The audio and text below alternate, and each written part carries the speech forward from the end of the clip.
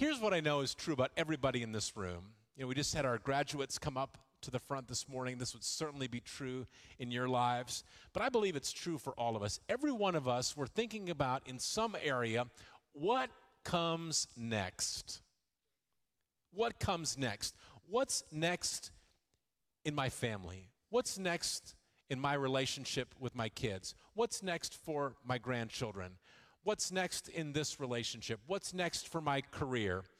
What's next for our location? What's next for my health? What's next for my education? Brenton Casey, God has certainly brought you through a season of pursuing Him, and as you've asked the question, God, what's next? Maybe there's been a crisis. Maybe something unexpected has come your way, something you never saw coming, and now you're asking, what's next? How are we going to navigate this? As we make these decisions about what's next, here's a question for every one of us this morning. Who around you is allowed to speak into your decisions when you consider what comes next? And that's a permission that you get to give. Who have you decided is allowed to speak into your life as you think about what comes next? And this is where we come back to our two-word theme phrase for the year 2021 that we've been praying over the church for this year. We've come back to in different messages throughout the year 2021. And the two-word theme phrase is live connected. Live connected. We are coming out of a season. There's supposed to be a full reopening this week. We're coming out of a season, though, where for a year plus there has been so much pressure to live isolated, to live disconnected.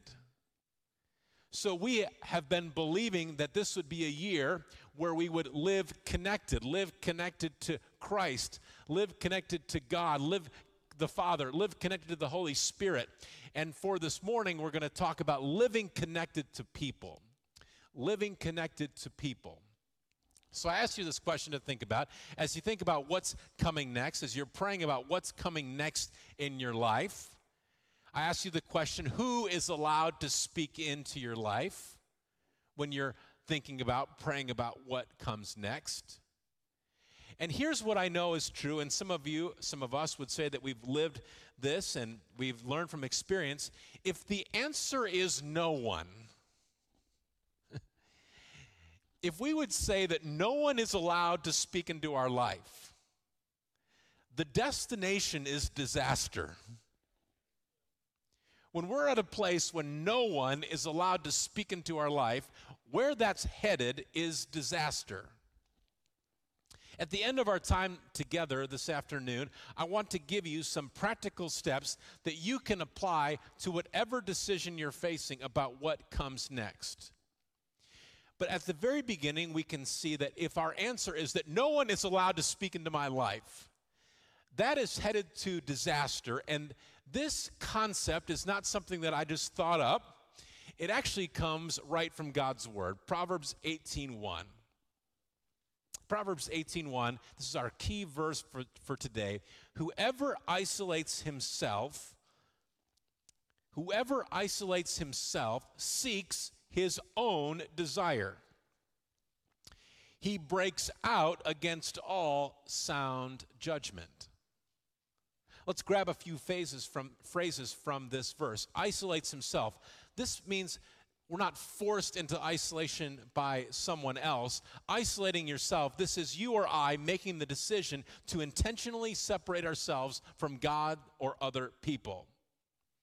The phrase seeks his own desire, the result of being isolated, making the decision to self-isolate, is that we seek our own desires, even if pursuing those personal desires has the potential to hurt us or to hurt other people. And then we see the phrase, breaks out against all sound judgment. To isolate and pursue what's only best for number one puts you in conflict with sound judgment. It puts us in opposition to even common sense. It puts us at odds with wisdom. You know this, you've lived it in the past, maybe in some way you're living this right now. Dad says what you're about to do, it's not a good idea. Your best friend says what you're about to do, it's not a good idea. Your grandmother maybe even sends you a text, and she's figured out how to send emojis. So your grandmother sends you a text with emojis, and she says, what you're about to do, it's not a good idea. Maybe you've come to church, or you've listened to some message, or you've read something, and it's like it was written or spoken just to you, and the message is, what you're about to do is not a good idea. Perhaps you've even done a Google search. What does the Bible have to say about this? And the Bible clearly says what you're about to do, it's not a good idea. So all these people around us, people who care about us, they're saying this is not a good idea, don't do this, you're going to regret this, it's not worth it, do not pass go, do not collect $200. Even with all those voices speaking into your life, you might be thinking, but I really want to leave the home. I really want to co-sign that loan. I really want to drop out. I really want to beat him up. I really want to move in with her. I really want to quit everything and just stay at home and play video games all day.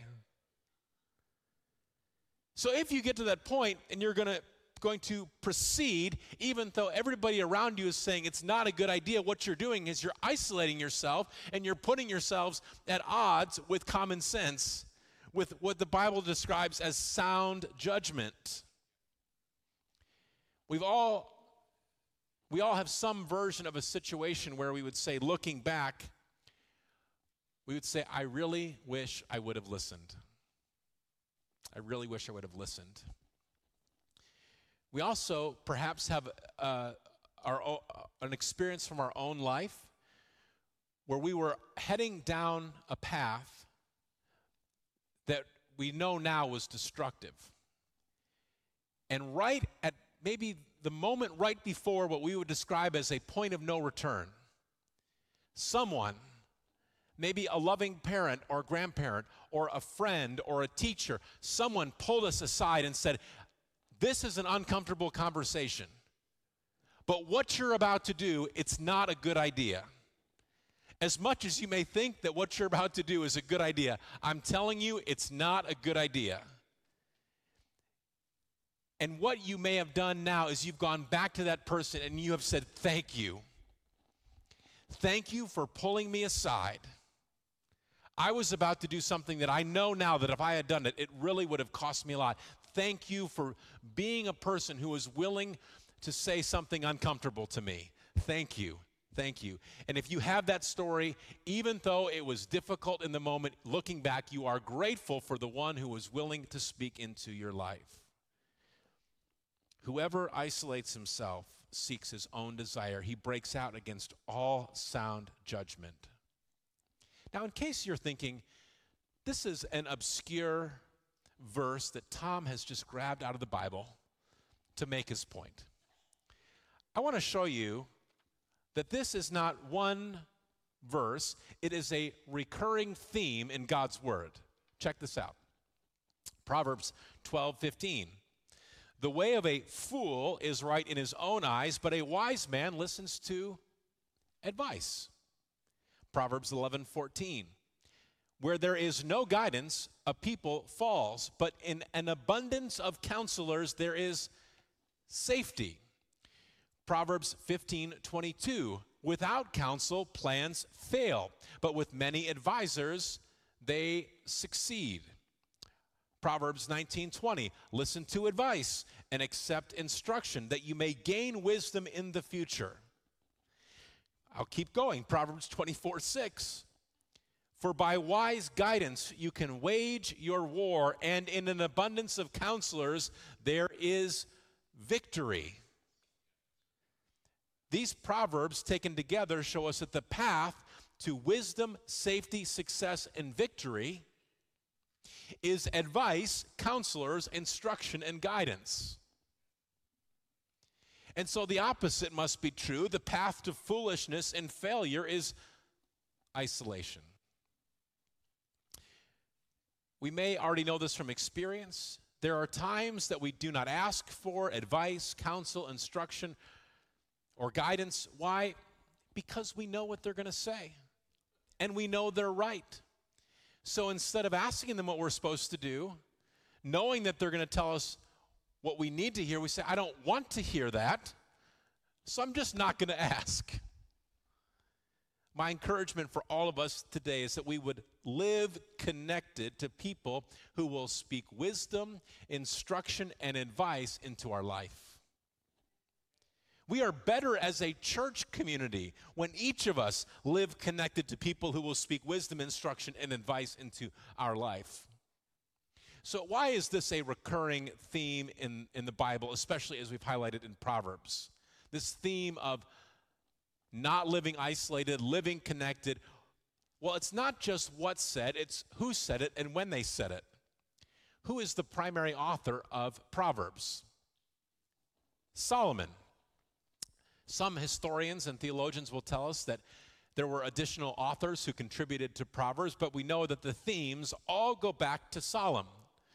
Solomon is famous because the Lord appeared to him in a dream, and he said, you can have anything you want. What do you want? And Solomon, very famously, he asked for wisdom.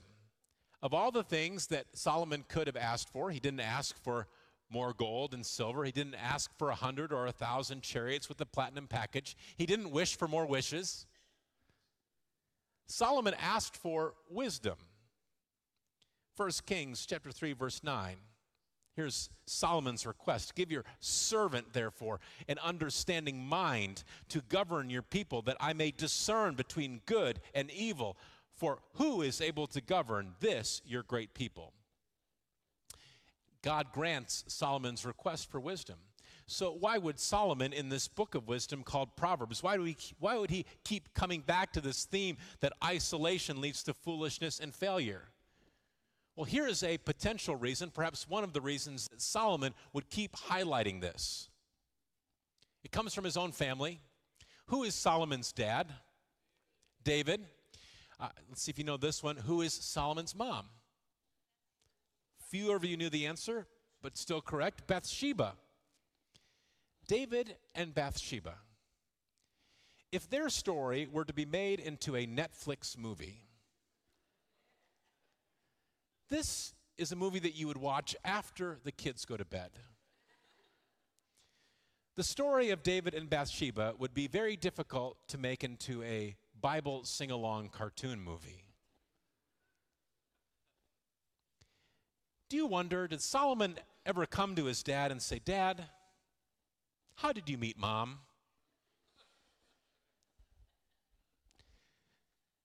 Many of you know what happened. Here's a refresher. 2 Samuel chapter 11, verse 1. In the spring of the year, the time when kings go out to battle, David sent Joab and his servants with him and all Israel, and they ravaged the Ammonites and besieged Rabbah. But David remained at Jerusalem. The leaders, the advisors, the generals, the military ranks, the support team, they all left, but David remained in Jerusalem. Whoever isolates himself seeks his own desire. He breaks out against all sound judgment. David is alone in Jerusalem. David was separated from the people who would speak wisdom, warning, advice, and guidance into his life. David is on the palace balcony. He looks down and he sees what he's not supposed to see. And David finds out that that beautiful woman taking a bath is actually the wife of one of the great warriors in his army. After learning the information that Bathsheba is married and her husband is actually away fighting David's battles, David orders, not requests, he orders that Bathsheba be brought to him. Whoever isolates himself seeks his own desire. He breaks out against all sound judgment.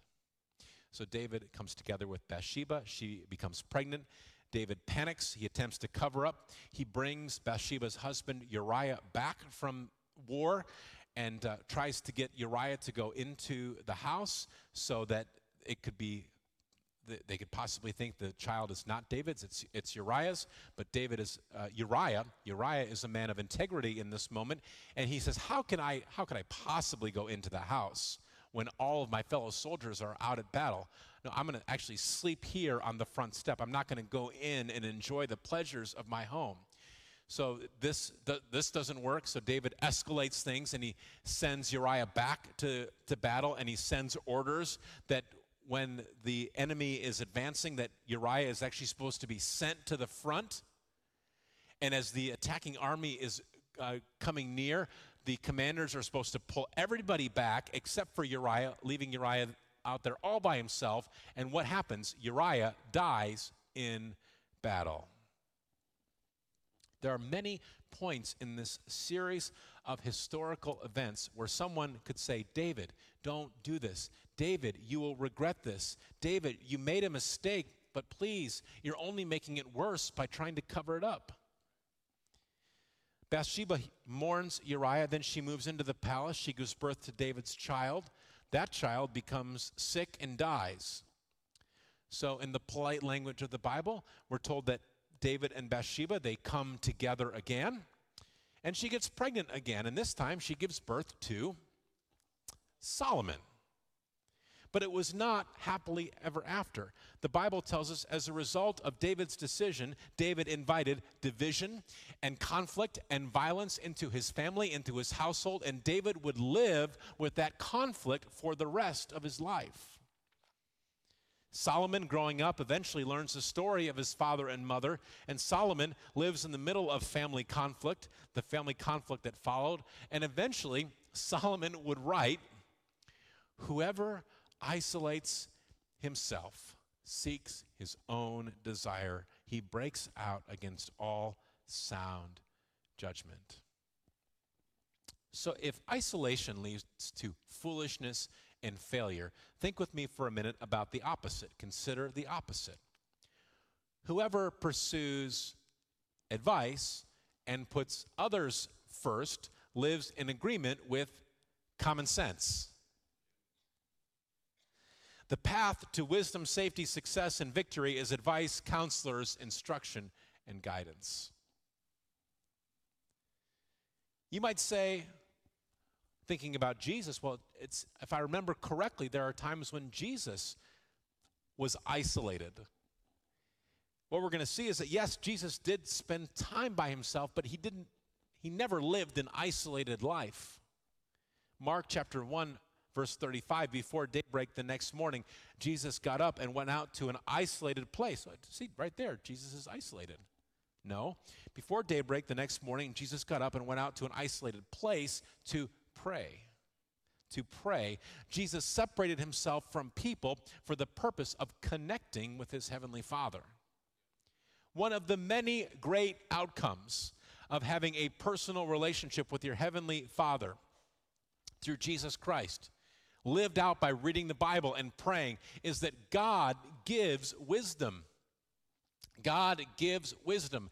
And please do not take my word for it. Look at what is written by James, the half-brother of Jesus. James chapter 1, verse 5. If any of you lacks wisdom, let him ask God, who gives generously to all without reproach, and it will be given to him.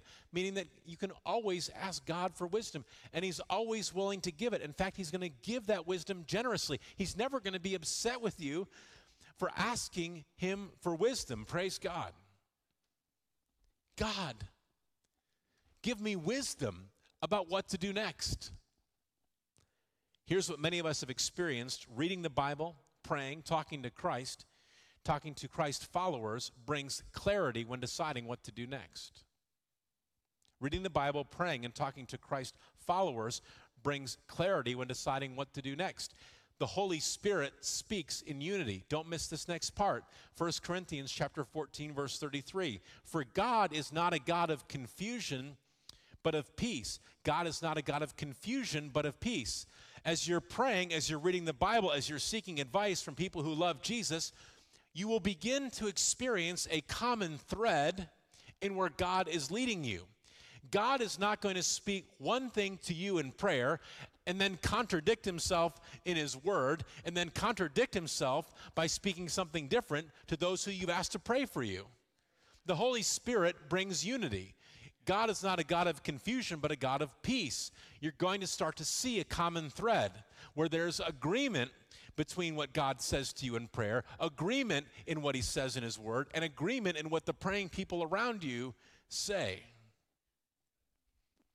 The main point for today is this: live connected to God and people who love God. Live connected to God and people who love God. Many of us, looking back at the choices that we wish that we maybe could make over again, when we made that bad choice, we probably would not say, you know what the problem was? The problem is that the Bible just didn't have anything to say about the situation that I was in. The problem is that there was no Jesus-loving people in my life who were willing to give me advice or pray for me. That was the real problem. You know, the problem is that I prayed about that decision, and I asked others to pray with me, and I really regret praying over what I was about to do. In a moment of honesty, when we consider the decisions that we could make over again, we more likely will say, the Bible did have something to say about what I decided to do. I just decided to ignore it. We most likely would say there were Jesus-loving people in my life. I just chose not to ask them to pray for me, or when they did give me their advice, I chose not to follow their advice. And we likely would admit that in those moments that we wish we could have decided differently, that we either didn't pray at all or didn't pray very much about that choice. And just by statistical probability, there is a high chance that there is at least one person in the room that you would say that you are in the middle of a mess right now. You made a decision that you cannot undo. Maybe you're in a moment like David and you're thinking, well, do I try to cover this up? How can I manipulate the situation so my reputation remains clean? How can I pass the blame off to somebody else? Well, anyone reading the historical account of David and Bathsheba can see that the events would have been much better if at any point in the series of events, David had stopped, confessed what he had done, and endured a short-term fallout, pain, and embarrassment for long-term restoration. In each of our lives today, we all have at least one area where we're thinking about what comes next. It could be because there's been a crisis, and now you're thinking, what do I do next? There's been a diagnosis. Well, how am I going to handle this? What am I going to do next? What's next for my family? What's next for my vocation? What's next for my location? And because it rhymes, maybe what's next for my vacations?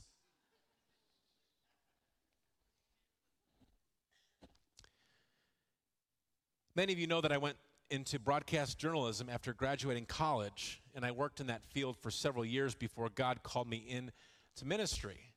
Well, early in my television career, I was riding in a car, and in that car I was with my friend and my friend's praying, spirit-filled mom. Praise God for praying, spirit-filled moms. So my friend's praying, spirit-filled mom, she said to me, this is young in my career, Tom at the time, she said, Tom, what do you think is next for you in your career? And knowing that this was a praying, spirit-filled mom, in that moment, I gave her a very spiritual answer. I said, I am ready to go wherever God leads me. And at that moment, she slammed on the brakes, and she stopped the car, and she said, no, Tom.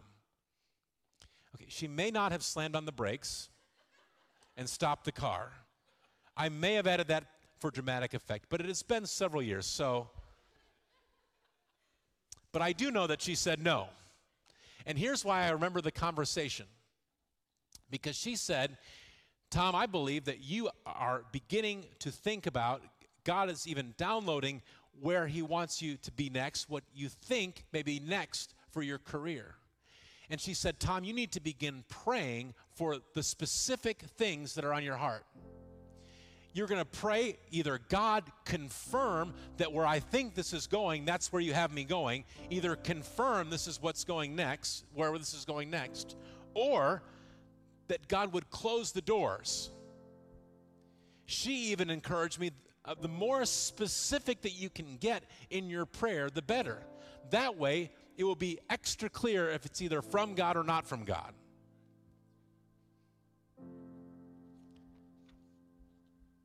I said I want to give you practical application that you can use when thinking about what may be next for you and for your family. Well, here it is. Write what you think is next. Put it in writing. Write it down. Write down. This is where I think this is leading. This is what I think is what I'm supposed to do next. This is what we think we're supposed to do next. Write it down. Write what you think is next. Seek what the Bible says.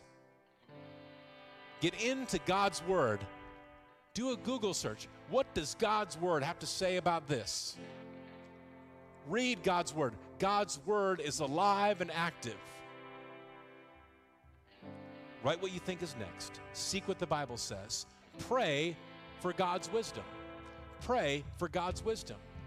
God's Word tells us that He will give us wisdom abundantly. And He'll never be angry with us for asking Him for wisdom. In fact, He invites us to ask Him. Write what you think is next.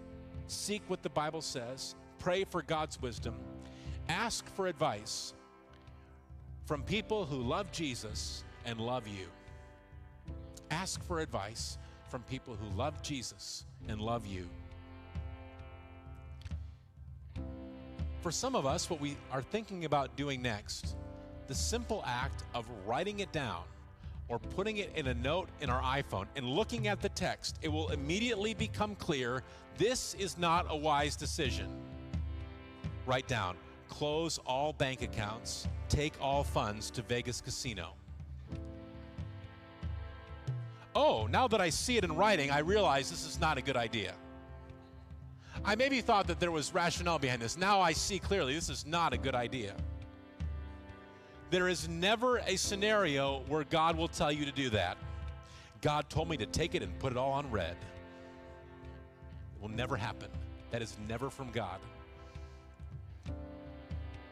We cannot undo what's been done, but we can be wise about what comes next. If you're in the early stages about thinking what comes next, if you're in the early stages in thinking about what comes next, this is the best time to go through the steps we just talked about.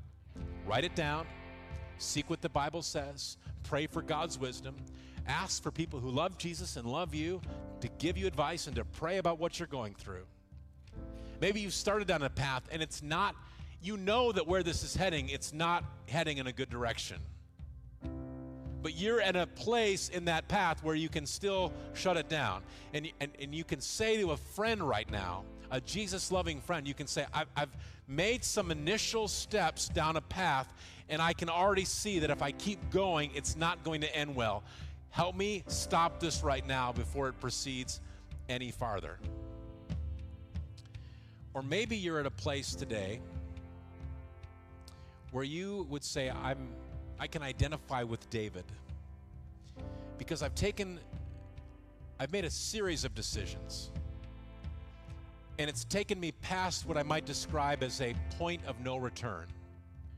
Okay, now what do I do next? And for you, what do I do next is what I've done cannot be undone. What's next for restoration? God, what's next for reconciliation? When we think about the story of David and Bathsheba, and some of you have already been thinking about this, well, yes, David made these series of bad choices that he wished that he could have undone, that maybe looking back, he wished he had decided differently. But you're also thinking, well, if David had not made those sequence of choices, Solomon would never have been born. And Solomon was supposedly the wisest person who ever lived. Well, here's what I know about many of our stories. There are things that if we were to advise someone else, we would say, don't do it the way that I did it. If we were to do it all over again, we would have made different choices. But what we've also experienced is that God has redeemed and God has restored. God has taken our broken mess and He's put it back together in a way that we never could have assembled it on our own.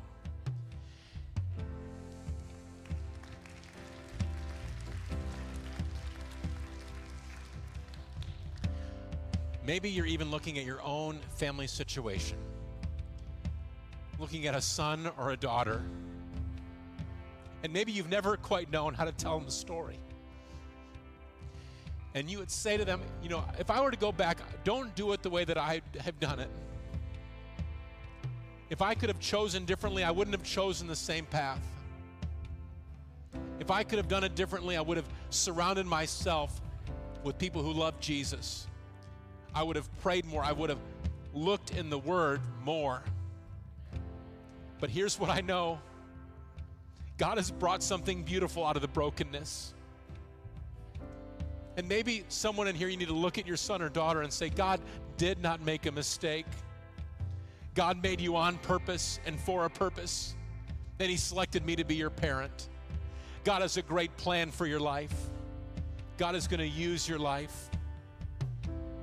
Praise God that He is a God of reconciliation and restoration, and that He can pick up the pieces and put them back together again.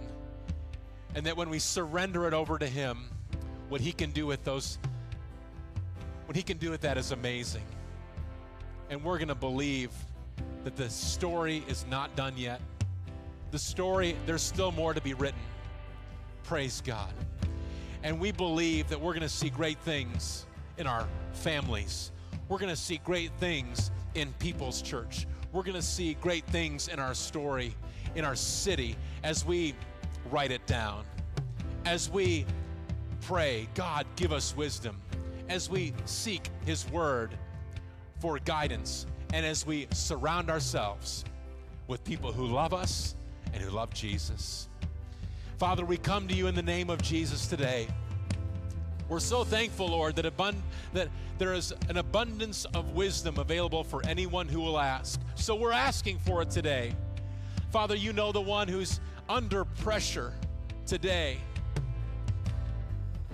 because if they're in a crisis. Maybe there's a deadline to make a choice. Maybe they're looking at a broken, messy situation and it doesn't seem clear. How am I going to put this back together? We come to You saying, Father, here I am. What's next? Father, give us discernment. We know that there are some people who are going to have the potential to take what we bring to them confidentially and to gossip about it. Father, give us wisdom to bring our story, bring our heart to those that we can trust, to pray with us, to pray for us, and to speak godly advice. Father, help us to learn from decisions that we know we would do it differently if we could do it all over again. And Father, we're here to say thank You. Thank You for Your past faithfulness and the way that You've taken messy situations and You've restored them in a beautiful, God-honoring, Christ-centered way. Thank You, Lord.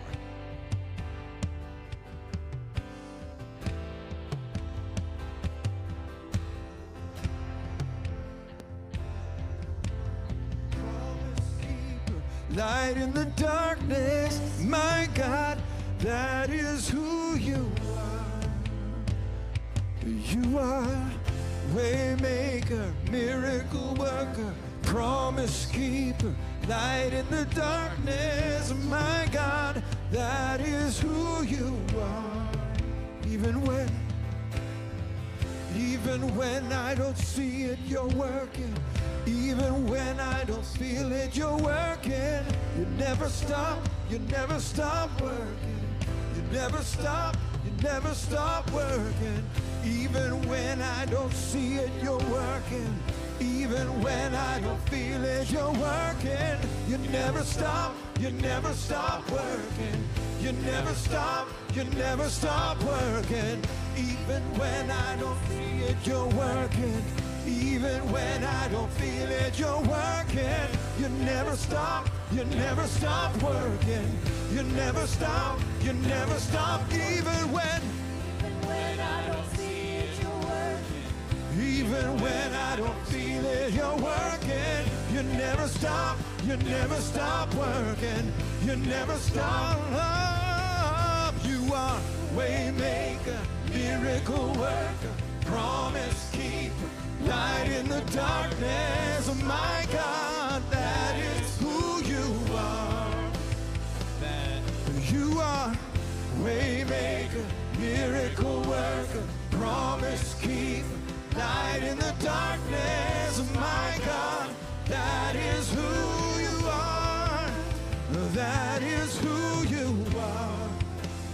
That is who you are.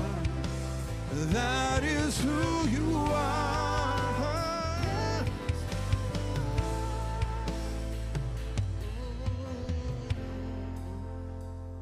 You are. I want to follow the Spirit's lead in this moment. If you're in this place today and you'd say, I need to know what to do next. I don't know what to do. Maybe I have a couple options. I don't know which is the best option. Maybe I feel like I don't have any options. I don't know what to do. If you are in a place today where you are asking God, God, what do I do next? I want you to come out of your row, come from the balcony. I want you to come down to this altar. I want to pray with you before we leave this place. We're going to do this quickly. That's right. Come out from your row. If you're blocked on either side, say, excuse me, I'd like to go down to the altar. Pastors, I want you to surround these people and just lay a hand on their shoulder. That's right. If you want to come, you're saying, what? I don't know what to do next. I need God's wisdom. I need God's direction. I want to know what to do next. You can fill out down here. There's empty space in the altar down here. That's right. There's still more coming. Come right down to the altar. We want to pray with you. We want to pray for you.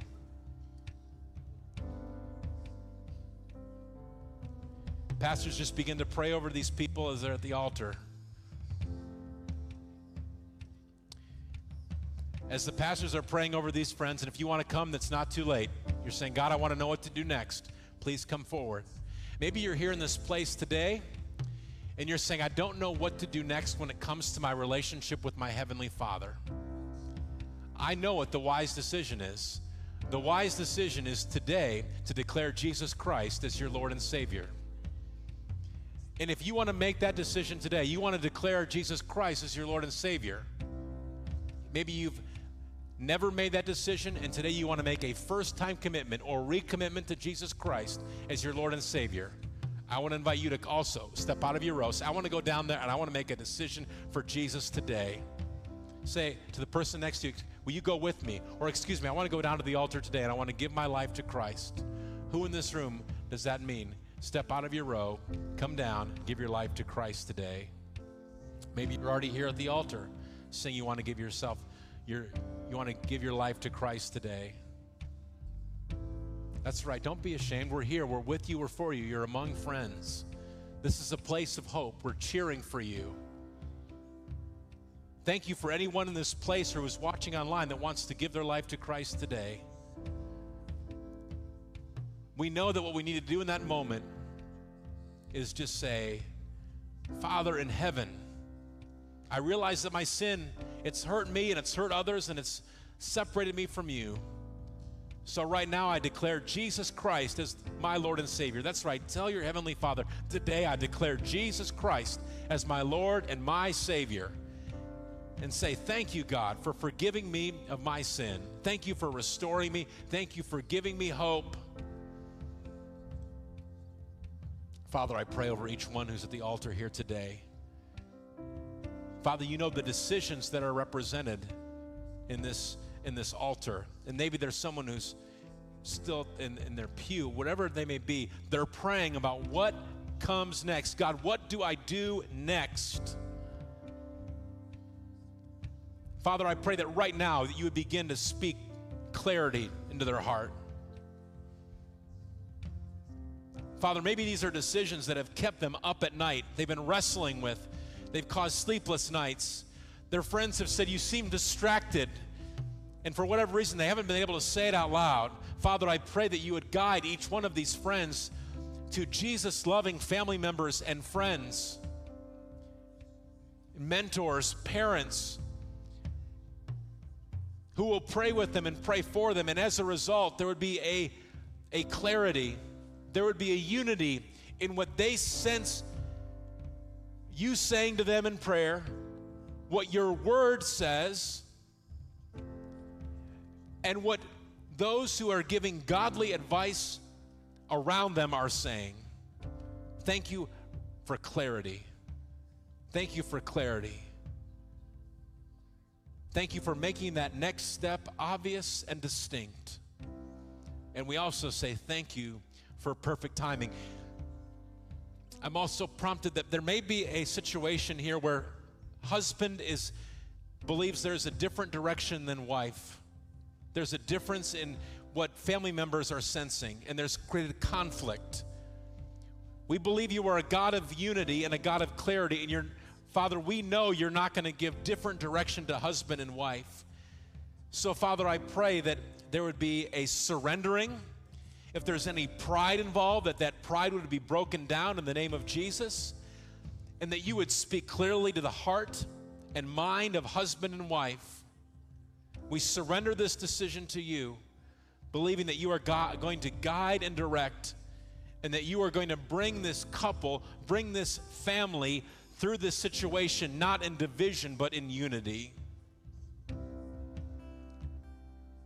We worship you, Lord, and we thank you that you are so in love with us that you want to guide and direct our steps, that you see a picture that is much bigger than we know, and that your way is always the best way.